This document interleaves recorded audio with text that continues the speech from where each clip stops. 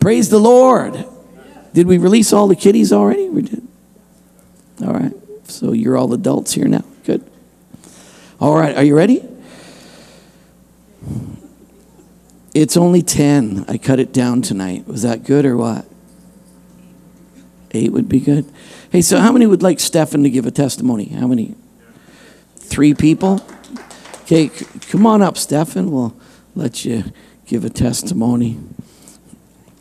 What are you testifying about? I'm going to have you testify about... Could have told me this in staff. I didn't want to tell you. I wanted to surprise you. Thanks. I appreciate that.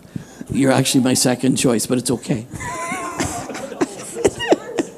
It's all right. It was you, but Stefan's better. So you came to this church, you accepted Jesus, you got baptized in water, you got all these things going on. What for you? What are some of the things you would say if you're coming to this church and you say, "This is my family, the family business"? What do you think are things that are outstanding for you that you've seen about the house here, about the family? The people are welcoming. The people are welcoming. And it's like, they're really interested in my life, and it's really encouragement. I'd rather have people ignore me than be fake friendly. Yeah. So that's really nice that, they want to be involved in your life and actually genuinely care. Yeah. What would be some of the other things? What would be positions you think you'd say, this is pretty clear in this house that this is what we stand for? A big message of grace, mercy, God loves you. That He's for you. Yes. That I'm accepted just as I am. My life changed a lot because of God. Yeah. And it's nice that the message we have here about transforming lives and to impact our world. But it's nice to know that before any of that happened, that I was already pleasing in God's eye. Isn't that good? Do you find that intimidating that that's on the sign that we want to transform your life? Do you think that's a bit over the top? Not really, because my life needed to be transformed. What about those people who say, "My life's pretty good. What do you want to transform me for?" You Christians are always trying to fix people. What's your problem? Do you find that at all, or is that just me? I don't know. Maybe that is you, or maybe that's the problem. People think that they're good without Jesus. Yeah. That it's maybe nice that Jesus blessed me, but I was already pretty good on my own. I know that is a problem. I was thinking about when I drove by the sign, I looked at it as if I was not a part of this church, and I looked transforming lives to impact the world. I went, I wonder if I was just the average guy passing by. What are you saying? If I come in there, something's going to happen. You're going to change me, and I don't know. I just started to rehearse that in my head, and I was like, that seems to be inside. We understand that, but what's the outside? Anyway, sorry to mess up your testimony there. Well, give me another feature that you think is real important to us. That we give, not just giving here in the bucket, but that we give to the community around us. That we're intentional about our giving, that we help churches build and grow, that we give to the schools around us, and then we help out with those with real needs. Yeah. That it's not just nameless, faceless things, but real people with real lives that we can help change for the better. What you've done with Aberdeen is amazing. Yeah. So is that something that really impacted you when you came? You saw that and that was meaningful. You said, "You know what? That's a big deal." Well, I was pretty content when I thought my $5 was just going to church barbecues and stuff. But then to find out what we're really doing, that's important, locally and globally. Yeah. So, how India's grown to the point where they don't even really need our donations. I know. That's amazing. Yeah. I need them to send me a check now.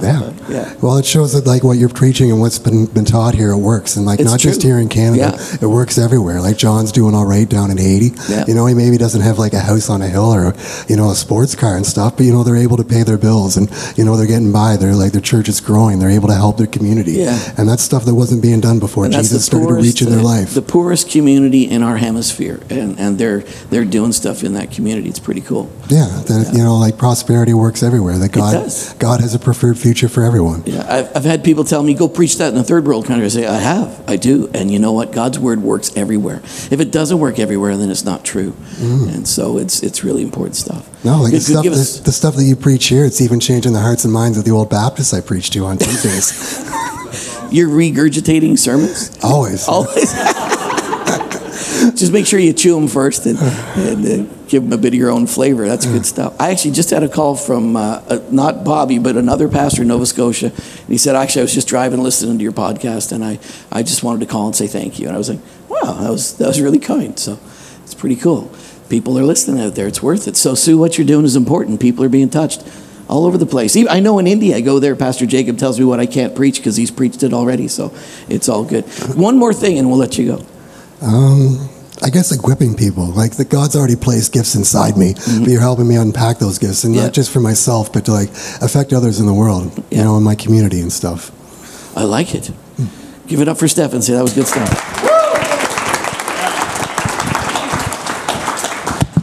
All right, so all 11 pages of last week, we're going to recap it in just a couple sentences. Can you believe it? My God. Okay. You got a little blank there to fill in. So our DNA. So basically all I was trying to say was that God, in the big picture, the cosmos was messed up. Like we were introduced and we were brought into a really goofed up situation. Like it wasn't all perfect when he created the Garden of Eden. That was in a messed up. It was chaos. It was void. There was a cosmic battle going on. So God introduced this creation in the middle of a big struggle. And so God's purpose was that I'm going to bring everything back under my reign and my rule. I'm going to express my goodness, my love. And so God wanted his glory to fill all the earth. He wanted the cosmos once again to be under his headship and to be, back in that whole role. So the cool thing is, so his eternal purpose is to get his glory everywhere and fill everything. But then there's that ecclesiological thing, which is, that is what he wants to do. But he has limited himself. Like God, who is unlimited, has limited himself. He says, I'm not going to do it another way. I'm going to do it through a group of people that I'm going to call. And this is an eternal purpose. This isn't something you went, gee, I better change my... this was God's eternal purpose. The church, a congregation that called out people from before time and throughout, forever and ever, we're going to reign and rule with him. So the church isn't like some little thing that popped into existence is going to be gone again. The church is the eternal purpose of God. This called out community that God's called. So church is a big deal. It's not just a big deal of, got to go somewhere. I guess I'll go here on Sunday and pay the God bill and worship God. And this is an eternal thing. These are eternal issues that are being worked out. And what you're doing right now isn't just something for this little temporal here and now. You're literally setting yourself up for eternal purpose in eternal situations. And it's a big deal. It's really a big deal. And the church I feel bad for people that are messed up and don't understand the value of the church, don't understand that, because the church is that place for eternity that you're going to be connected to and a part of. And if the church you're in doesn't have leadership, it doesn't have a communion table, it doesn't have a baptismal, it doesn't have community, you might not be in a church. You might be a part of the cosmic church, but you're really out of a real, genuine, functional relationship with that eternal body. And it's a sad thing that people have... Church has been abused, misused, and all those things. But you know what? God it's still his bride, and he's committed to it. And it's the only vehicle that he's going to use to demonstrate his goodness in the earth. So his glory is going to fill the earth, and the church is going to be the vehicle to manifest that in and through. So here's the church. Love the church. Here comes the church. I will build my church, and the gates of hell will not prevail against it. That was last week in a nutshell. Took me a lot longer to do it last week. There's a lot of really good stuff in there, though. So you got notes. If you are a aspiring preacher, I just gave you enough that you could preach for like a year just with last week's stuff. So we're going to give you another year tonight. Say amen.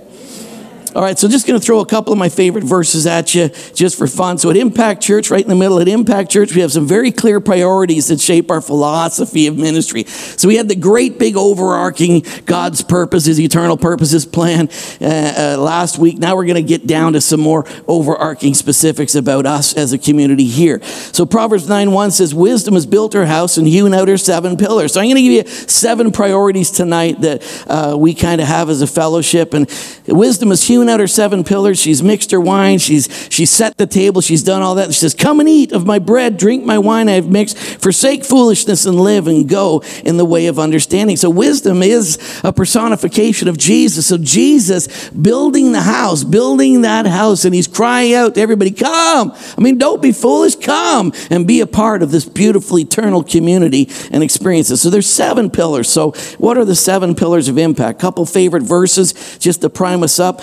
Romans 1:5, through him we have received grace. Through him we have received grace. The Apostle Paul received grace and apostleship for obedience to faith among the nations for his name. That's a big deal. 1 Timothy 1:14, and the grace of our Lord was exceedingly abundant with faith and love which are in Christ Jesus. So the grace of our Lord was exceedingly and abundant, and it came with packing faith and love which are in Christ Jesus. Ephesians 2:8, for by grace you have been saved through faith, and it's not of yourselves, it is the gift of God. Romans 4:16, therefore it is of faith. Why is it faith? We want it to be faith and only faith because it all comes because of God's grace. It's all about grace, and we want it to be only grace. We want everything that comes to you, everything you experience, to be because of God's goodness and because of his favor and because of his uncontrollable love for you. And that's why it's all going to be through faith, because he wants it all to be grace. So faith isn't some work you got to muster up to pull something out of his hand. Faith is just a simple express vehicle that you use to say, yes, Lord, and you tap in to all his goodness towards you. It's sad when we turn faith into a work. Faith isn't a work, but faith does work. Faith isn't a work, but faith works. Faith really does work. So Galatians 5:6, for in Christ Jesus neither circumcision nor uncircumcision avails anything.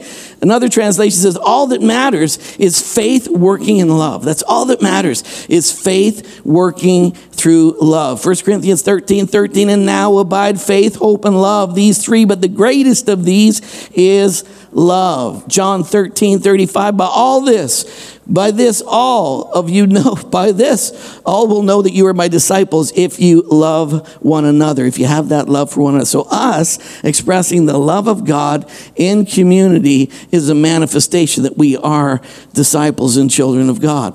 That's not how you become a child of God, but because you're a child of God, you just naturally, love flows out of you. You better prove you're a Christian by loving people. That's not the way it works. Because you're a believer, since I'm a believer, since I've been impacted by the love of God, loving other people, it's easy. Except some of you, you're a bit odd. Just thinking, no, it's easy. It really is. You know, John 15:12, this is my commandment, that you love one another as I have loved you. Have you been loved by God? Because the quality of love you're supposed to give others is as he's loved you. The only way you could do that is to have been loved by him and to experience his quality of love in your life. And the new covenant in his blood put the old covenant in a place of being obsolete. It also made the commandments of the old covenant obsolete. Done. There's a new covenant, and the new covenant has a new commandment. You're to love one another as I have loved you. So that's the commandment that goes with the new covenant.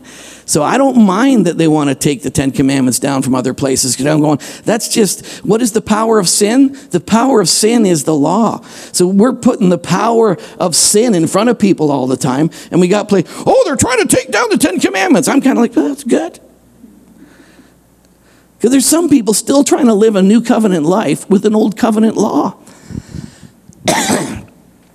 And that will just drive the snot out of you. Just, any law keepers here tonight?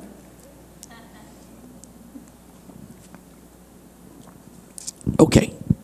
It's good to keep the law, but what's beautiful is that, you know, he doesn't write the 10 Commandments on your heart. He writes the new covenant love on your heart. The new commandment gets written on your heart, and the love of God, boom, explodes inside of you, and everything gets fulfilled in that. Against such there is no law. All right, so let's start with the first one. It's got to be the most important, and we believe that here, authentic love. I like what Stefan said. I came here, people really cared about me, and it wasn't just that, you know, flaky, fluffy love. It was really, when people looked at him, he felt like these people genuinely care for me. So we like authentic love. Say authentic.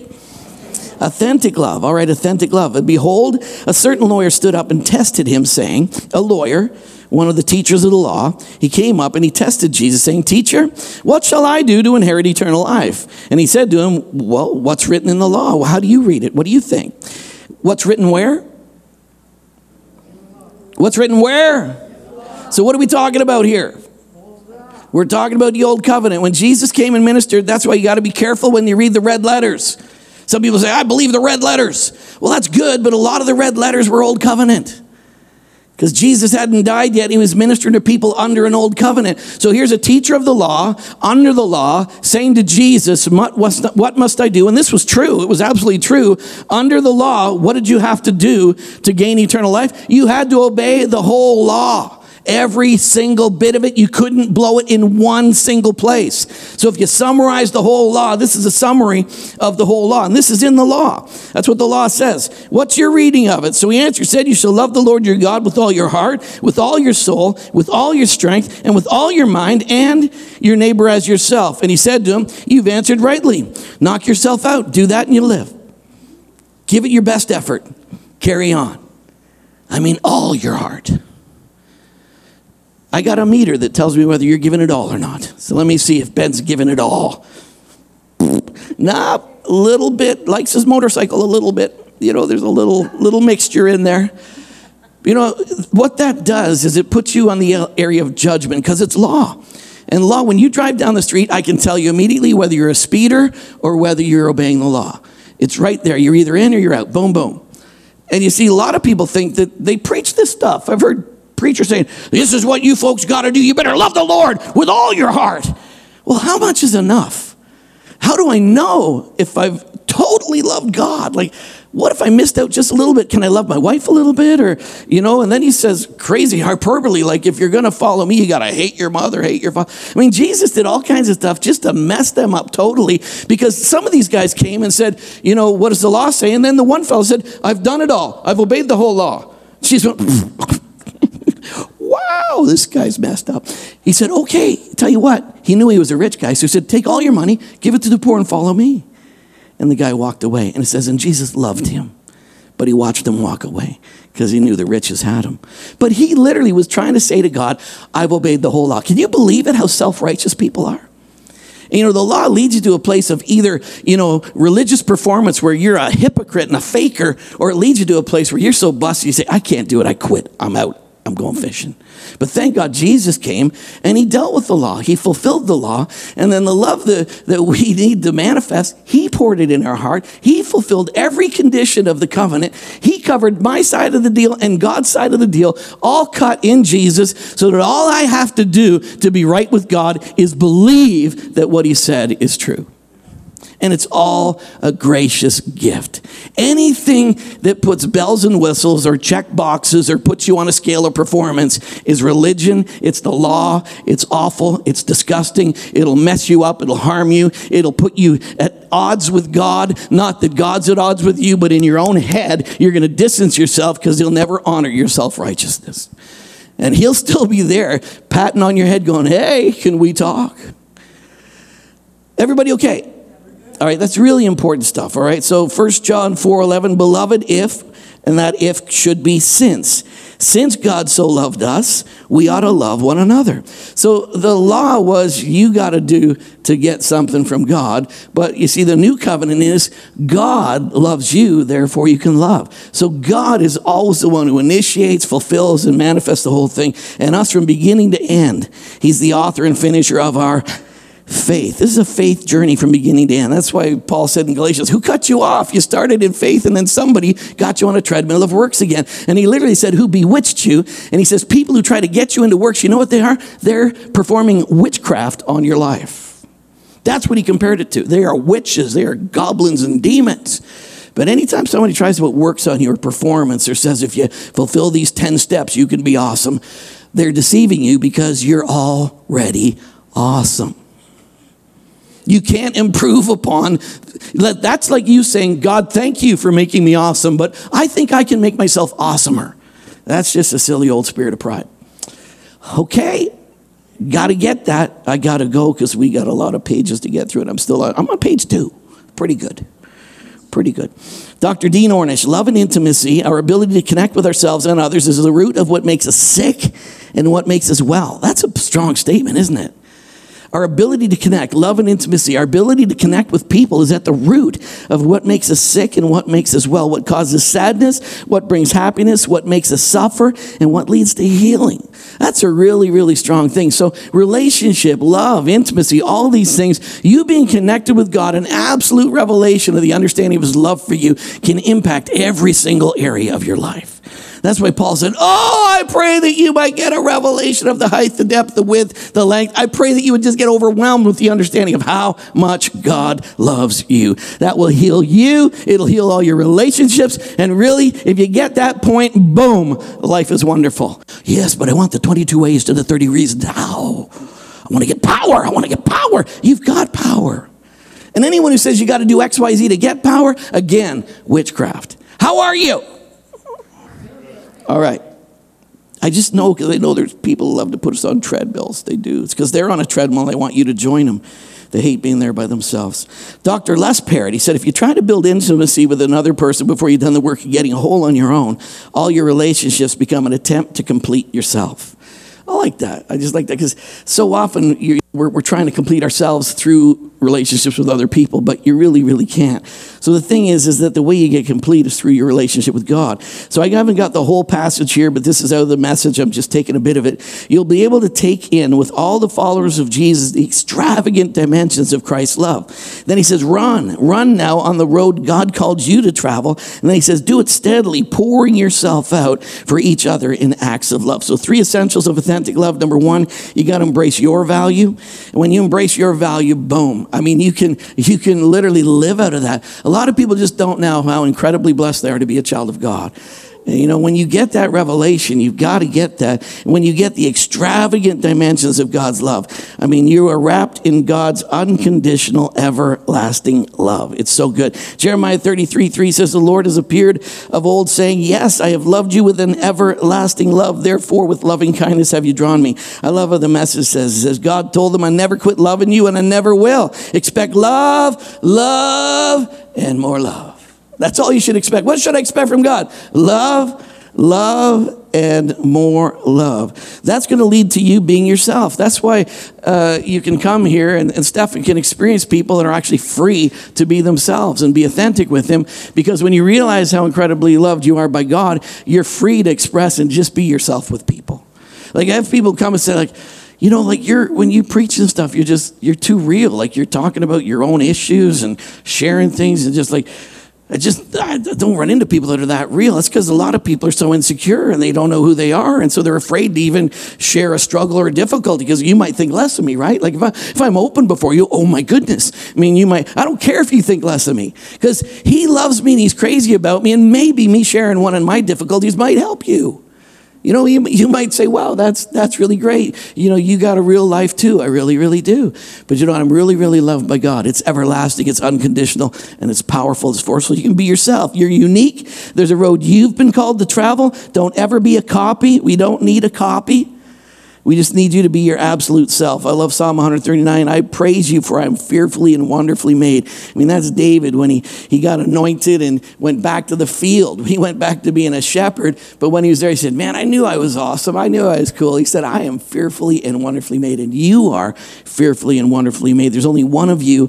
And God's got a very clear purpose for your life that you need to just be yourself. Jason Morantz, interesting guy, poet, songwriter, but he said, transformation is my favorite game, and in my experience, anger and frustration are the result of you not being authentic somewhere in your life or with someone in your life. Being fake about anything creates a block inside of you, and life can't work if you don't show up as you. Isn't it easy to be you? It's so easy to be yourself. You're free from all the performance stuff and all the nonsense. Just be yourself. So that leads to this. You can serve others, right? He says, when you get a revelation of how much you're loved, when you get a revelation of God's purpose for your life, and you realize the significance that God has for you, all of that establishes you, strengthens you, grounds you. And then it says, steadily, you can pour yourself out in acts of love for each other. So that's important. So when you walk into the room, everybody else has incredibly great value. See, when an insecure person walks in the room, they're just trying to find their place. They're trying to figure out, are they posturing? Hey, how's it going? Yeah, it's really odd when you see someone who's not comfortable in their own skin. It's kind of weird. It's almost creepy because you're feeling like, oh my God, we're going to do a dance, you know. But it's really nice when you can walk in and just be yourself and just be free. And the most beautiful thing is always put others ahead of you. Always speak the language of other people. Get into people's lives on purpose, you know? Ask about them. Ask them how they're doing, what's happening with their life. Learn a bit about them. And, you know, because you're called to pour your life out for other people. Don't be selfish. Don't try to impress others. Be humble, thinking of others as better than yourself. Every one of you in this room are better than me. Isn't that great? I don't even have to try. You're just better than me. So I give up. I yield. You win. You're better. And I'm totally okay with that. Okay. All right, we're going to jump into the second thing. All right, the second value we got is amazing grace. You know, love has to be the first thing because really it's all about love. You don't get that. God is love. And because you're a child of God and you've been loved by God, you love others. You don't love others to prove you're a child of God. That flows out of because I am a child of God and I'm free and I love others. But the next thing that's really a big, big value for us is grace. And grace really is amazing. It really is. I love that song by Charles Wesley, Amazing Love. How can it be that, oh my God, you died for me? I mean, it just always boggles my mind that God condescended to such a level to lift me up. He became so very poor to lift me so very high and to bring me into that community where I am in union with the Trinity, Father, Son, Holy Ghost. They're my best friends every day of my life. And I am locked in with them and they'll never, ever let me go. It's so good, so good. It's amazing grace. Ephesians 1:6-7, to the praise of the glory of his grace. To praise, give glory to his grace. To the praise and glory of his grace, he made us accepted in the beloved. In him we have redemption through his blood. What do we have? We got the forgiveness of sins according to the riches of our effort to do better. It's according to the riches of his grace. Not just grace, but the riches of his grace. Dr. Martin Lloyd-Jones, one of my dad's favorite authors, he has all kinds of his books. Now, I've got all kinds of his books, but he said, this is what he said. He said, when you preach grace, unless your conscience is accusing you of license, you haven't even preached grace. If you're preaching grace, if you're not, while you're preaching grace, going, you've gone too far, stop it. I mean, that's ridiculous. God's not that good. You're going to harm people with that. Stop. People will go running down the road and sinning and sinning and sinning because if you're not battling with those kind of things in your head, you haven't even touched the surface of grace. Because grace really is amazing. And if you really understood grace, you wouldn't have to worry about sin because grace baptizes you and delivers you from the clutches of sin. And the love of God, the goodness of God, the grace of God is what sets you free and empowers you to live the God kind of life. You got to embrace that with everything in you. Oh, it's so good. And I tell you, that sets you absolutely, totally free. Because if you spend your whole life just trying to be better, you don't understand grace. And you don't understand how much he loves you. He dealt with sin at the cross. Past, present, future, done. You don't have a sin consciousness relationship with God anymore. Well, what about sin? Don't even worry about it because tell you that grace takes care of it. Grace covers it. Yes, ma'am. When people think that if you teach grace, it'll lead to license, they don't understand grace because Paul said to Titus, grace teaches you to say no to ungodliness and it teaches you to say yes to God. True. I think it might even be in here. It might not be then, but it was somewhere. All right, but that's true. Grace, Titus 2:11-12. That's good. All right. This is super right here. Romans 5:20. Ready? Moreover, the law entered that the offense might abound. Moreover, the law entered that the offense might abound. So what does the law do? It exposes sin more, exposes that you're a lawbreaker. So the law wasn't there at the start, but then the law was introduced to expose that we're lawbreakers. So the law entered in to expose that we're lawbreakers and to cause the offense to abound. But where sin abounded, treachery and misery followed quickly. But where sin abounded, grace abounded much more. Grace abounded much more. So that word is huperpariseo, and that word is a compound word of hyper and pariseo. The word hyper is where we get the English word hyper. There's actually people who've written books about, there's a doctrine out there called hyper grace. And I said, I know, it's in the Bible. You have to be careful of those hyper grace preachers. I would not be careful of them. I'd be careful of the ones that aren't preaching hyper grace. Because the Bible is hyper grace. It's right there. It says where sin abounds, grace does hyper abound. Hyper hooper. It's just like boom, over the top, abounds. And where we get the English word abound is from that paraseo. So the biblical grace is a hyper abounding grace. Acts 20:24, this ministry which I've received of the Lord Jesus to testify the gospel of his grace, the grace of God. So Paul used the word grace 144 times. He was big on grace. And grace, goodwill, loving kindness, favor, the merciful kindness of God by which exerting his holy influence upon our souls, turning them to Christ. It keeps us, strengthens us, increases us in Christian faith, knowledge, affection, and kindles virtues. All right, grace is a person. Jesus came, and of this fullness we have all received grace after grace, for the law was given through Moses, but through Jesus did not come more law. Like Jesus, when he taught when they look at the Sermon on the Mount, he was teaching law on steroids. Oh, I love the Sermon on the Mount, don't you? I don't. It drives me crazy. Because I felt good that I wasn't a murderer. I have never murdered anybody, honest to God. But then Jesus said, have you ever hated anybody? Oh, maybe. You've murdered somebody. What? I'm just feeling good about myself, but Jesus took it to a whole other standard, because Jesus is trying to show that none of your self-righteousness can get you what you need from God. He's trying to deliver people totally. Any adulterers here? How many have never committed adultery? Now, all heads bowed, eyes closed, but I mean, the whole thing is, I'm like, gee, never did that, so I feel pretty good about myself. Have you ever looked at a woman? Well, yeah. So he just jacked it up, put it into a whole other realm where, but people are teaching that, like, these are the red letters of Jesus. That was Jesus trying to take a bunch of self-righteous people and put them in a dilemma. He was trying to get them to say, I need mercy. Good, that's why I came. But they all trying to justify themselves. Like that lawyer who came and said, how do I get into heaven? He said, love your neighbor yourself. Then all of a sudden he said, well, who's my neighbor? Let's qualify that one. Who's really my neighbor? So then he told the story about the Good Samaritan. And he makes a Samaritan somebody that they hate, the hero in the story, just to expose their crooked hearts. Jesus was so good. Amen. So good at that. I mean, my God. Okay. So it's his grace, grace, but grace came through Jesus Christ. Grace, it says grace and truth. It really could be, or some translations, he was faithfully an expression of grace, or he was grace truthfully. But he's grace, because some people go, well, it's grace and truth, brother. It's grace, but it's truth also. Oh, like sometimes when Jesus is manifesting grace, it's all grace, but on the grace, and now you need some truth. See, God doesn't stop being grace while he's truth.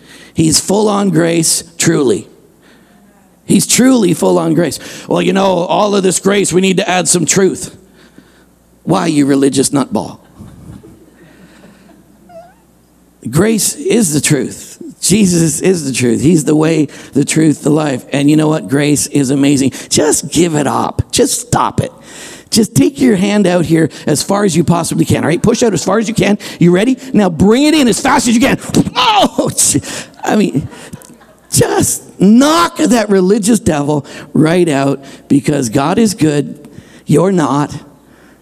But he is. And all of his goodness, he's credited it to your account. Oh, just check my account. Holy mackerel, I'm good. How good are you? I'm the God kind of good. How did you get it? He gave it to me. Done. Credited to your account. All right. Sorry, I got stuck there, but had to. All right, Galatians 4, 21 to 30. Tell me, you who desire to be under the law, do you not hear what the law says? For it's written that Abraham had two sons, one by bondwoman, one by free woman. But he who was of the bondwoman is born according to the flesh, and he of the free woman the promise. So these things are symbolic. Right, so you got the new covenant interpreting the old covenant for you. So these are symbolic, for these are two covenants. What are we talking about? We're talking about Hagar, and we're talking about Sarah. Hagar and Sarah. So you got Hagar. Hagar is the law. Sarah is grace. So that's what it's saying. They symbolize two covenants. Hagar is Mount Sinai, which is where the 10 Commandments were given in Arabia, and according to Jerusalem, which is now and is in bondage with her children. But Jerusalem above is free, which is the mother of us all. For it is written, rejoice, O barren woman, you who did not break forth and shout, for you who are not in labor, for the desolate has had more children than she who has a husband. Now we, brethren, as Isaac was a child of promise, but as he who was born according to the flesh, then persecuted, that word persecuted, to pursue in a hostile manner. You see, Ishmael persecuted Isaac, pursued it in a hostile manner. You know what's happening to the church today? The church that believes in grace? They're being pursued in a hostile manner by the people who want to prop up the law. I mean, hostile. It's unbelievable what people say about grace preachers, people who just teach the goodness of God. They pursue you in a hostile manner because you're taking away all my toys. You know how I get people to get to the altar? I tell them, you better get to the altar because God's mad at you, you rotten sinners. Took away all your little programs and just said, God's good, he's nuts about you, loves you, loves you, loves you, loves you. But grace preachers hate that, and they love that. But, you know, those who preach the law all the time, they got mixture in their heads. They can't stand grace. They pursue it in a hostile manner. Him was born according to the Spirit, even so it is now. Nevertheless, what does the Scripture say? The Scripture says, cast out the bondwoman and her son, for the son of the bondwoman shall not be heir with the son of the free woman. So then, brethren, we are not children of the bondwoman, but of the free. Can I get an amen? So where did that happen? That happened in Genesis 21, 1-12. They're having a big party because it was the weaning of Isaac. And when they were there, you read about it, and Hagar and Ishmael, they were mocking. And Sarah went, I'm not taking that anymore. And Abraham said, oh, come on.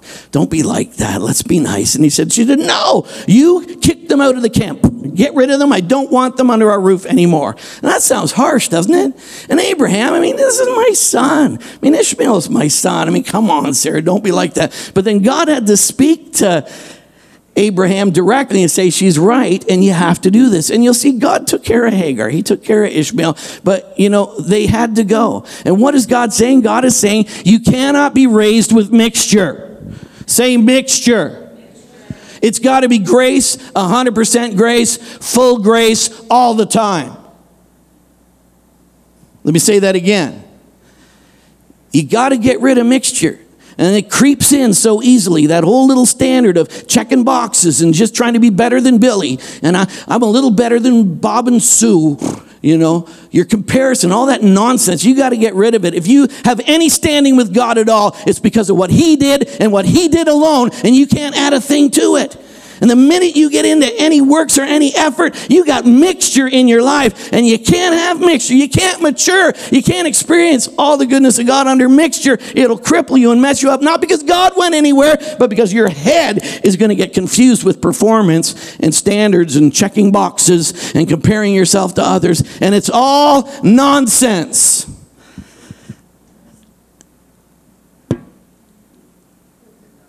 Can anybody say amen? It's true. I want to get nasty with this. You know, Paul, when he wrote Galatians, he was some upset because people came in and tried to mix them up with some performance. And you know, you're saved by grace, but then you got to keep yourself saved. Yes, we're saved by grace, but then you still got to do some good stuff. You don't have to do some good stuff. You do good stuff because you focus on grace. You don't do good stuff to prove you're a Christian. Okay, find some commands to obey. It flows out of you. It's fruit. You don't have to grunt to get fruit. Because it's a natural outworking of your abiding relationship. He planted you. He fixed you. He put you in. And you can't take yourself out. Oh, I think you can't take yourself out. Not sure about that. No, you can't. You got in the ark. He shut the door. Done. You're locked up in the finished work of the atonement. And you could fall down in the ark as many times as you want. But you can't fall out. Because he shut the door. You can't open it. You can't do a single thing about it. You are a child of God, locked up in Christ Jesus forever. Oh, no, you can mess it up. No, you can't. Can you be a messy believer? Yes, still a believer. Strange as that may be. Is that okay? I hope you understand that. Okay, you can't be raised by mixture. Here it is, honey. Titus 2:11 and 12. For by grace, his unmerited favor and blessing, it has come forward and appeared. It's for the deliverance from sin. For the deliverance from sin and the eternal salvation for all mankind. What is your salvation? It's what? It's partial. It come and goes. It's conditional. And you got to keep the conditions every day because you could fall out, you know. Rubbish! Somebody get happy right now. It is rubbish, I'm telling you. Deliverance from sin and eternal. Say eternal. Go look that word up. Eternal salvation for all mankind. Crazy stuff, I'm telling you. It has trained us to reject and to renounce all ungodliness and irreligion and worldly passionate desires to live discreet, temperate, self-controlled, upright, devout, spiritually whole lives in the spread. You know what? If you teach the law, you're going to create a bunch of sinners. They're going to sin. They're still children of God, but you're going to create people that are on this treadmill of always performing. They're going to wake up every day sad they're a Christian and miserable. But you know, when you preach the grace of God, you're going to have some happy people because it's grace is the powerful force in your life that actually enables you to manifest the life of Christ. Why don't people just accept that? I don't even understand. But you know, the flesh wants to deserve it. The flesh wants to say, God, let me exchange some good works for your favor. I did it. I checked a few boxes today. How'd you like that? Whatever. You can't get any better than you are right now. You can't get any closer to God than you are right now. Some of the worst religion today is charismatic religion. Don't you want to get closer? Do you know who said that? The first person who said it? The devil. Don't you want to be like God? Because that's a really good statement, isn't it? I mean, everybody goes, well, yes. The problem is you already are. So here's what I do. Here's the subtleness of that whole thing. I'm going to make you try to perform on your own strength what is already granted to you. I'm going to try to get you to earn a gift. Oh, God, thanks for the gift, but look at my dance. I'm going to show you that I deserve it. You know when a gift's not a gift? Is when you perform for it. It's no longer a gift. But that's why it has to be by faith so that it's all grace. Oh my goodness, I got tied up there, didn't I? Adding anything to Jesus in order to be accepted by God threatens the very freedom of the church. Threatens the very freedom of the church. I do not set aside the grace of God. For if righteousness comes through the law, then Christ died in vain. Galatians 5:4, you who attempt to be justified by the law, you have fallen from grace. Does that mean you fall into the kingdom? No, you fell away from grace as the vehicle that you're going to live by. So you didn't fall out of the kingdom. You just fell out of walking by grace every day. You didn't stop being a believer, but you decided that I'm going to be good by doing some law for a while. What do you think, Father? I don't recommend it. See, some people think, well, you fall from grace when you start. No, it says right here, it says, you who attempt to be justified by the law, you've fallen from grace. Page 5, sincere faith. Sincere faith. So grace is a big deal. Say it's a big deal. Say it louder. Say it louder on a scale of 1 to 10. Make it a 10. It's a big deal. All right. Wow, that was some good law-keeping grace right there. All right. Number 3, sincere faith. Sinecere. Sinecere means without wax. When they made sculptures that had cracks and crevices, if they wanted to sell it and didn't want anybody to see the flaw, they would wax and they'd melt it inside the marble and make it look like there wasn't really a flaw. So we want faith that's without wax. I'm not pretending I'm standing free in the faith of God. And this isn't some phony performance faith. This is straight out sincere faith. Let me just do everything I need to fill my faith bucket, and I can trade what I desire for God. Amen. God, I'm filling my faith bucket just a little more. I'm almost there. I'm looking for a healing miracle. So I'm going to fill it up. I'm going to fast for 10 days. I'm going to fill up my faith bucket. Oh, I confess I'm free. I confess I'm free. I confess I'm free. I confess I'm free. 10 more. Confess I'm free. I confess I'm free. I confess I'm free. I confess I'm free. Bucket's getting fuller. Confess I'm free. I confess I'm free. I confess I'm free. I confess I'm free. Oh, now you know what I'm going to do now, Lord? I'm going to forgive some people. I forgive you. I forgive you. I forgive you. I forgive you. I forgive you. I forgive you. I forgive you. I'm almost there. What else can I do? Our Father, which art in heaven, hallowed be thy name. I'm almost there. I can almost trade for a miracle. That's works. That's absolute works. And when people say that you got to do something to get something that the cross already won for you, that's works. Should you forgive people? Yes. Why should you forgive them? To get something from God? No, you should forgive them because you're forgiven. Ramy gave me an amen. A few people are, I don't know. It's one of my favorite things to tell my sick friends. Have you got a root of bitterness in your life, brother? Why, yes, I do. Well, God won't heal you. Oh, so God and my work at dealing with my root of bitterness. Root of bitterness can mess with you. But honest to God, I've seen God heal people that aren't even believers. I've seen God heal people that weren't even looking for healing. And you know what? Deal with the root of bitterness later, but we just put qualification marks on things that God never put. Because we're going to some of those red letters, and we're reading some of those red letters that were all in the law, and we've made charismatic doctrines in them. And then we wonder why we can't get people healed, because we've now turned healing into a work. Oh, you got to do something to get your healing, brother. Jesus said that salvation and healing are in the same package. He says, it's no different for me to say your sins are forgiven or to say you're healed. It's no different. What did you have to do to get your sins forgiven? Only believe. But to get healed, a lot of work's got to go on. You got to come in and, well, we'll have to talk to you for a while. You know, there are things in your life that, you know what, unhappy relationships, all that kind of stuff can mess with you. But you know what, it doesn't mean that God hasn't healed you. It means that you refuse to let go of the unhappy relationships. But it doesn't mean you had to do that to get healed. Healing is a gift of God. God doesn't do healing. God is the Lord who heals me. I can't be myself today because you got something wrong in your life. That's rubbish. Hello? You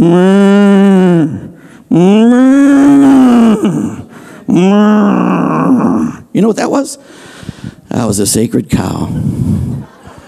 It's a sacred cow, just kind of. All right. The apostles came up and said to the master, give us more faith. But the master said, you don't need more faith. There is no more or less faith. There is no more or less faith, because that's the tree of the knowledge of good and evil. It's always on a scale. Well, how much faith do you have?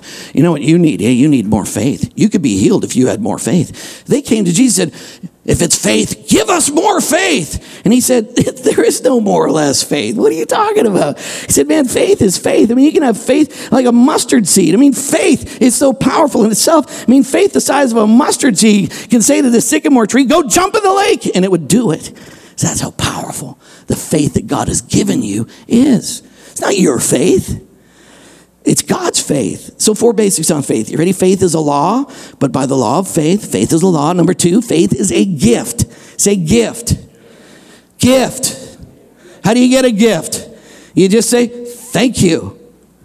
Who needs faith? Thank you. What kind of faith is it? Faith comes by trials and tribulations. Faith comes by memorizing scripture. Faith comes by praying and fasting. Faith comes by listening to 500 sermon series from Pastor Carl. Actually, that would help. You know why? Because faith comes by hearing, and hearing the word of God.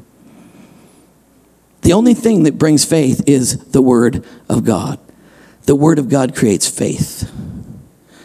Oh, I thought trials and tribulations did. You know what I learned through a trial and tribulation? Trials and tribulations suck. That's what I learned through those things. I went through a test, and now I have more faith. That's just stupid. Okay, sorry for those of you who like that. All right, but faith comes by hearing, and hearing by the word of God. So then faith comes by hearing, and hearing by the word of God. So you don't lack the ability to believe, but you lack the knowledge of what to believe. Or you've added stuff that shouldn't even be there. Some people have deletions, and some people have big, big distortions. And some people are somewhere in the middle of actually, I'm somewhere. I've got deletions. I've got distortions. I got stuff I've distorted about God that isn't right. I got some stuff I don't even know about God yet, to my detriment, that I need to embrace all that he is. And we're all somewhere in that circle of our own deletions and distortions, but it doesn't change the fact that he is the truth, and he's the same yesterday, today, and forever. Can I get an amen? Can I get a clock? Oh my goodness, I'm on page 5.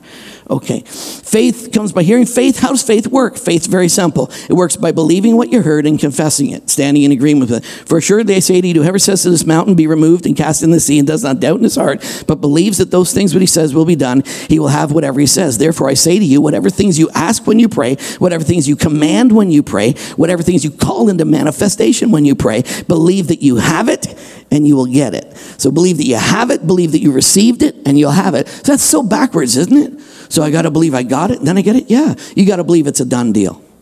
Done. Thank you, Jesus. I just saw in your word that you've got this for me. Thank you, Jesus. Boom.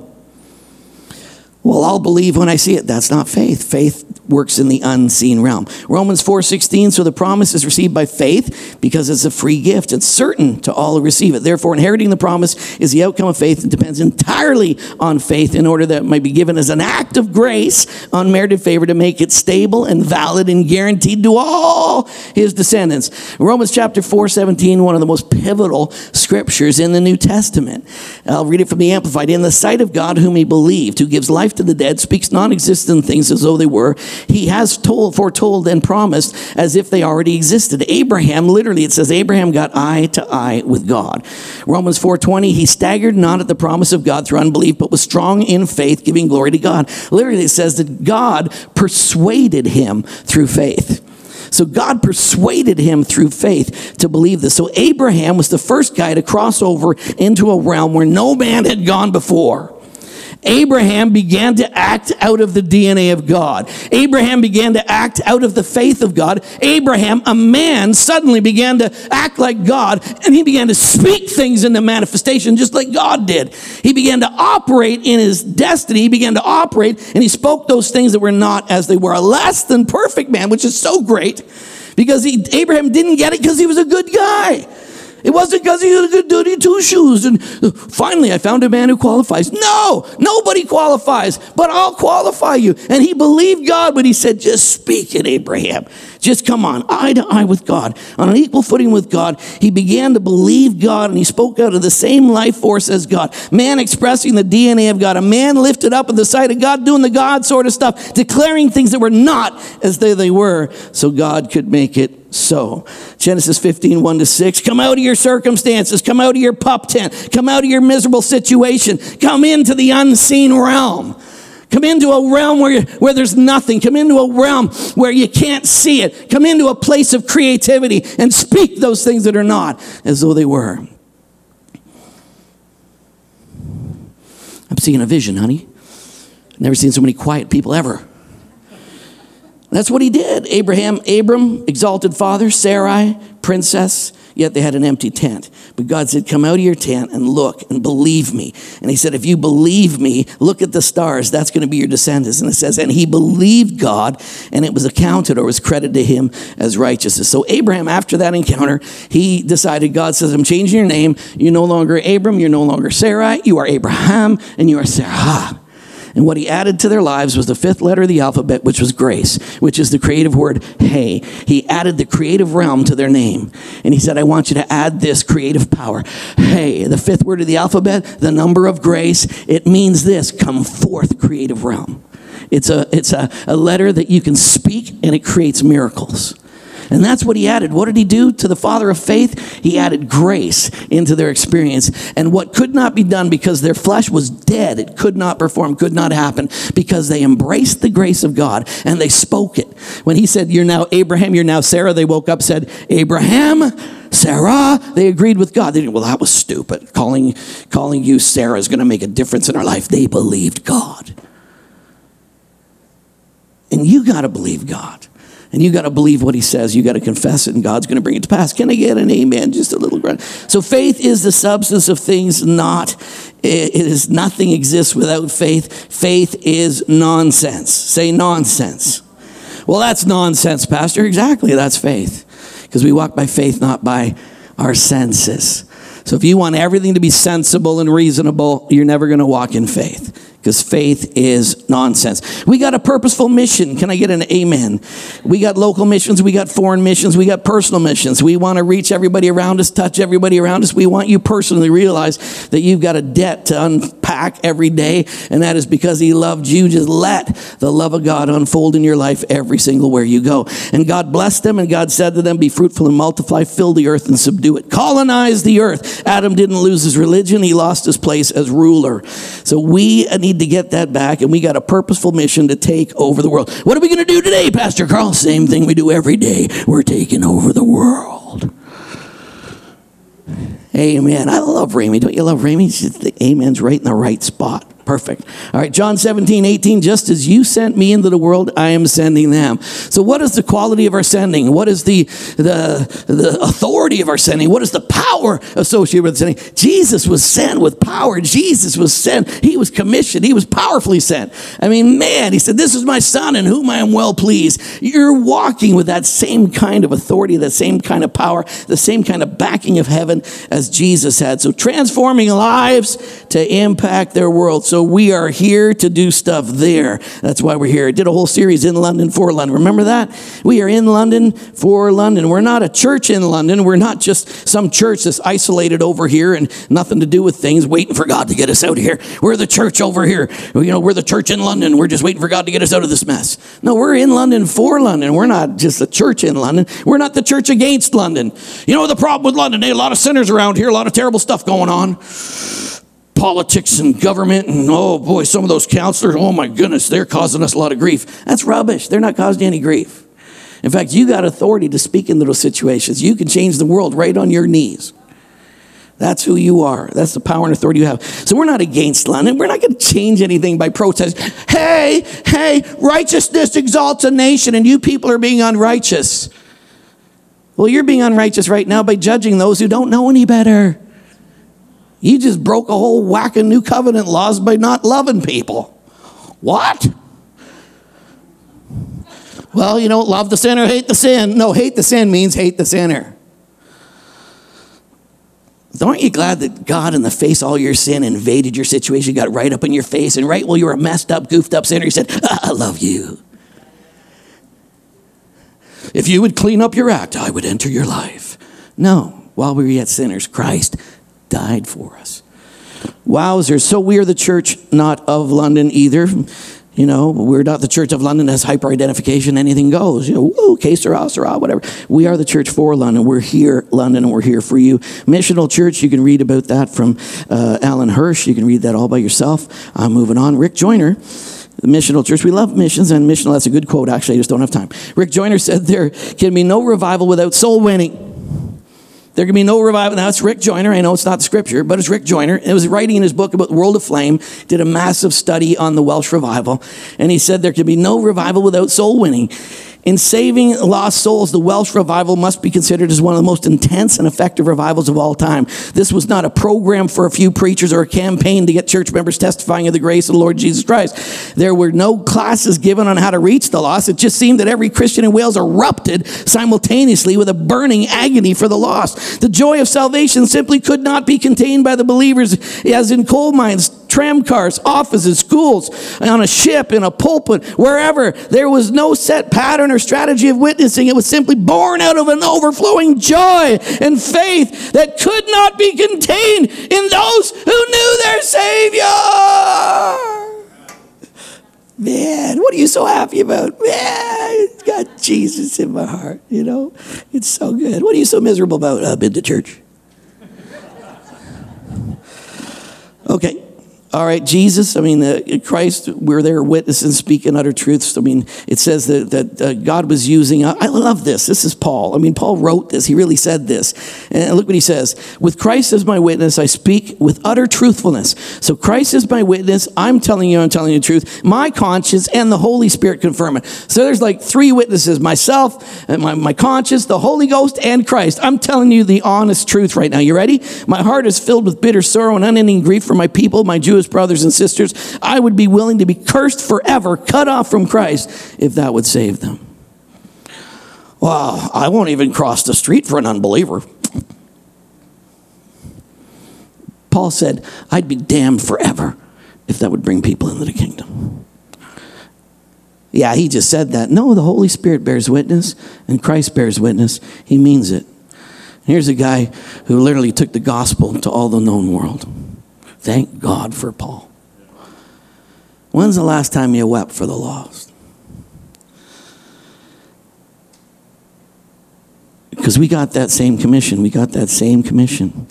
We should share that passion. For God was in Christ reconciling the world to himself. All those beautiful testimonies of him running into people with difficult situations, and they were all set free, intentionally living every day. 2 Corinthians 5:20 says, we are Christ's ambassadors. God is using us to speak to you. We urge you, as though Christ himself were pleading with you, be reconciled to God. And it's not be reconciled to God or you're going to hell.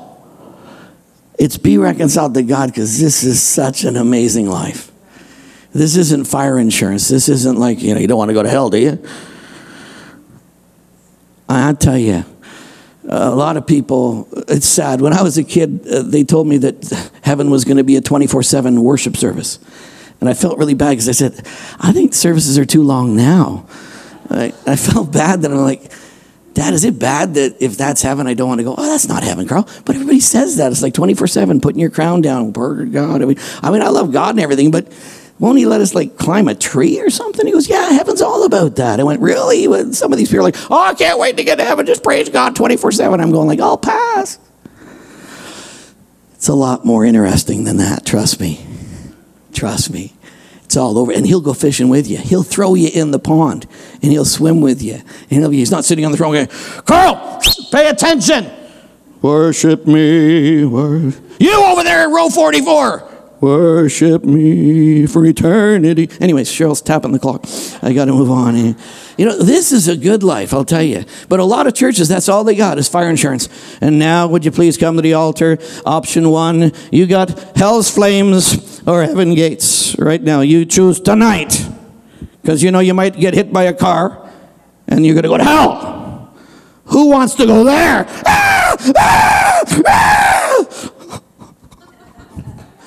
Anyways, how many got scared into heaven? I did. I got scared. I got terrified, and that's how I got in. So it does work for some, but I wasn't sure for a while. But now I got this relationship with God that's so incredible, so amazing. Works. Okay, equipping ministries. Let's move on to that one already. Equipping ministries. Each of us, grace has been given. It says the fivefold ministry. Say fivefold ministries. We believe in fivefold ministry. We believe in apostles, prophets, evangelists, pastors, teachers. We believe that all those gifts are to equip you for works of ministry. They don't do the ministry, they do the equipping. So they do the equipping, but you are ministers. You're the ministers. It's not like, I'm the preacher, come every week and listen to me. Watch me minister. Hallelujah. Please pass the bucket so I can get paid. The ministry's been reduced to a bunch of nonsense. But it's supposed to be equipping. It's supposed to be putting things in your hands so that wherever you are, I love walking through here during the day looking at all the empty chairs, because you know what that means? All the ministers are ministering. We don't need to fill up the church 24/7. We need the people outside doing the stuff. So we're into equipping ministries. There's God's part. He graces every person. There's a fivefold part that releases and brings that shape out of your life and causes that anointing on your life to come into manifestation. But then there's your part again, which is, are you willing to be trained? And that's some blanks right here. You ready? We need some fat people. Amen? All the fat people said amen. 3 people. Okay. Faithful, available, and teachable. That's the fat folks right there. You got to be faithful, available, and teachable. Jesus had a divine strategy for equipping leaders. There was selection, association, consecration, demonstration, impartation, delegation, accountability, reproduction. We do that a lot. My greatest joy is developing other people. My greatest joy is releasing other people. And my greatest joy is seeing other people be all that God's called them to be. And I love to see that. It doesn't mean that I want to create preachers. No, I don't. I want to create amazing teachers, amazing doctors, amazing lawyers, amazing builders, amazing nurses. Why? Because what God does is he disguises a minister in the package of a teacher, and he puts them in a schoolroom, and you think it's a teacher, but it's really not. It's a minister of the gospel wrapped up in a teacher, and that whole school is getting exposed to God. And that minister is wrapped up, looks like a teacher, but it's really a minister. Isn't that awesome? So you got builders. They're out there, and it looks like a builder, but it's not a builder. It's Super Ben. It's Ben packing the anointing. Every person he runs into, Ben looks like a builder. No, it's not. He's not. He just looks like a builder. He's actually a man of God, packing with the anointing that strips away every bit of evil and brings people full freedom in Christ. Paul, he's a lawyer. Paul's a lawyer. But he's not really a lawyer. He's a man of God. He looks like a lawyer, but underneath, you don't want to see that. But there's a man of God. There's a minister under there. But here we are in the church. Come up forward. I've got a word for you. Yea, the Lord's calling you into ministry. Now that's rubbish because you're already in ministry. Now we got a whole bunch of confused people. My job sucks. Your job's just your job. It's just a seed bag because you're actually in ministry. I am? Yes. Well, I want to stop working. You know, we've taken like ministry like it's a big deal. Apostles and prophets are in dirt. They're covered. They're foundations. Problem is, apostles and prophets forgot that they were foundations. And they're like, get my next teaching series. Hallelujah. Glory to God. And they forgot that you're supposed to get covered in dirt. And you're supposed to equip people to stand on your back and do something with their life for God. So we got the ministers sitting in the chairs and all the preachers going, hey, everybody, if you could give me $1,000 right now, glory to Jesus. You know, a bunch of crazy stuff going on. And the people who need to be equipped every day to realize that I am a minister right now are doing nothing with their lives because there's no equipping going on. There's a bunch of American hero worship. I love that teacher. Oh, they're my favorite. Well, if they're not equipping you and you're not manifesting ministry in your life, you're just doing some gobbledygook hero worship that's getting the church nowhere. Anyways, little rant. Is that okay? I don't know why I got all ranty tonight, Ben. Why is it? Cheryl's tapping the clock. I got 5 minutes to finish. Are you ready? Okay, well, you know what we're really into? Big deal. We're into vibrant gatherings. Can I get an amen? Say vibrant. Woo! What does that mean? We like it loud. Wow, you guys are really, all the quiet people came tonight, eh? Sometimes you go, Pastor, it's because we're paying attention. I don't get that. If I'm paying attention, I can still shout, glory to Jesus. Thank you, Mira. I mean, come on, throw me a bone. Throw me a bone. Anybody got a bone? Throw me one. I skipped lunch. So anyway, all right. At Impact, we love corporate gatherings. We love the tangible presence of God. We like it loud. We expect to encounter God. We believe that God will engage. This is a priority for us, that we want his presence. I had a guy run out one time going, I go, how are you, brother? Do you enjoy that? Something going on in there. It's like people like going to church where nothing touches them. Like they don't experience anything. You know, I went to that church and I felt something. And people feeling the presence of God, sadly, for churches is weird. You know? I tell you, if we don't have the presence of God, well, I'm moving on. And it's important. It's a priority for us that we have vibrant gatherings. Look at this. Look at verse 19 of Ephesians chapter 3. Turn your page over and go to page 9, top of the page. It says, here's what Paul said. I pray that you might come to know practically through a personal experience the love of Christ, which far surpasses mere knowledge without experience, that you may become filled throughout your whole being to all the fullness of God, that you might have the richest experience of God's presence in your lives, completely filled and flooded with God himself. I love that, don't you? God wants to be experienced. I mean, we need power, not words. We need an encounter, not an explanation. We need presence, not just practice. Oh, taste and see that the Lord is good. Amen? Hey, come and hear that the Lord is good. No, taste and see. God wants to be experienced. Paul had an experience, knocked off his horse, called into the ministry, boom. What did he get there? 7 things he got right out of those verses. Good little sermon for you. He got a revelation of his lordship. Who are you? Lord? You get a revelation of his lordship. In his presence, you get a revelation of his grace. Ananias laid his hands. Grace. You should get healed here. You should get delivered here. You should experience the goodness of God here. A revelation of acceptance. I mean, here's a guy who's just been persecuting and killing Christians, and the first word from another Christian over his life is brother. Brother. That had to be meaningful. I mean, Paul's like, I don't even know what's going to happen. I'm blind. Who knows what's going to happen next? And the first word from another person sent by God is brother. That's so awesome. I thought it was anyways. Brother Saul, acceptance. You're totally accepted. I mean, here's a guy who says, I came here to kill Christians. Brother Saul. Total, absolute acceptance from a guy who doesn't know what's going to happen next. I'm blind. I don't know what's going on. Boom. Brother Saul. And then the power. He said, recover your sight. Healing. A manifestation of power. A revelation of partnership. He was filled with the Holy Spirit. A revelation of union. He rose. He was baptized, united with Christ. And then a revelation of his purpose. Straightway, he preached Christ in the synagogues. I mean, right away.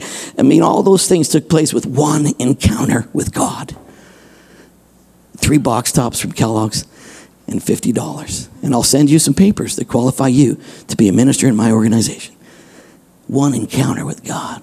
Boom.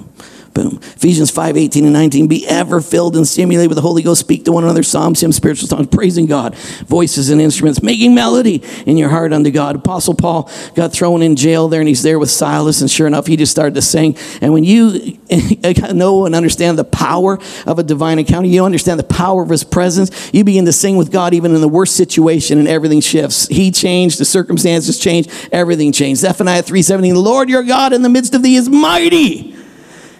He's mighty. He will rejoice over you with gladness. He'll quiet you with his love. He'll rejoice over you with singing. Page 10.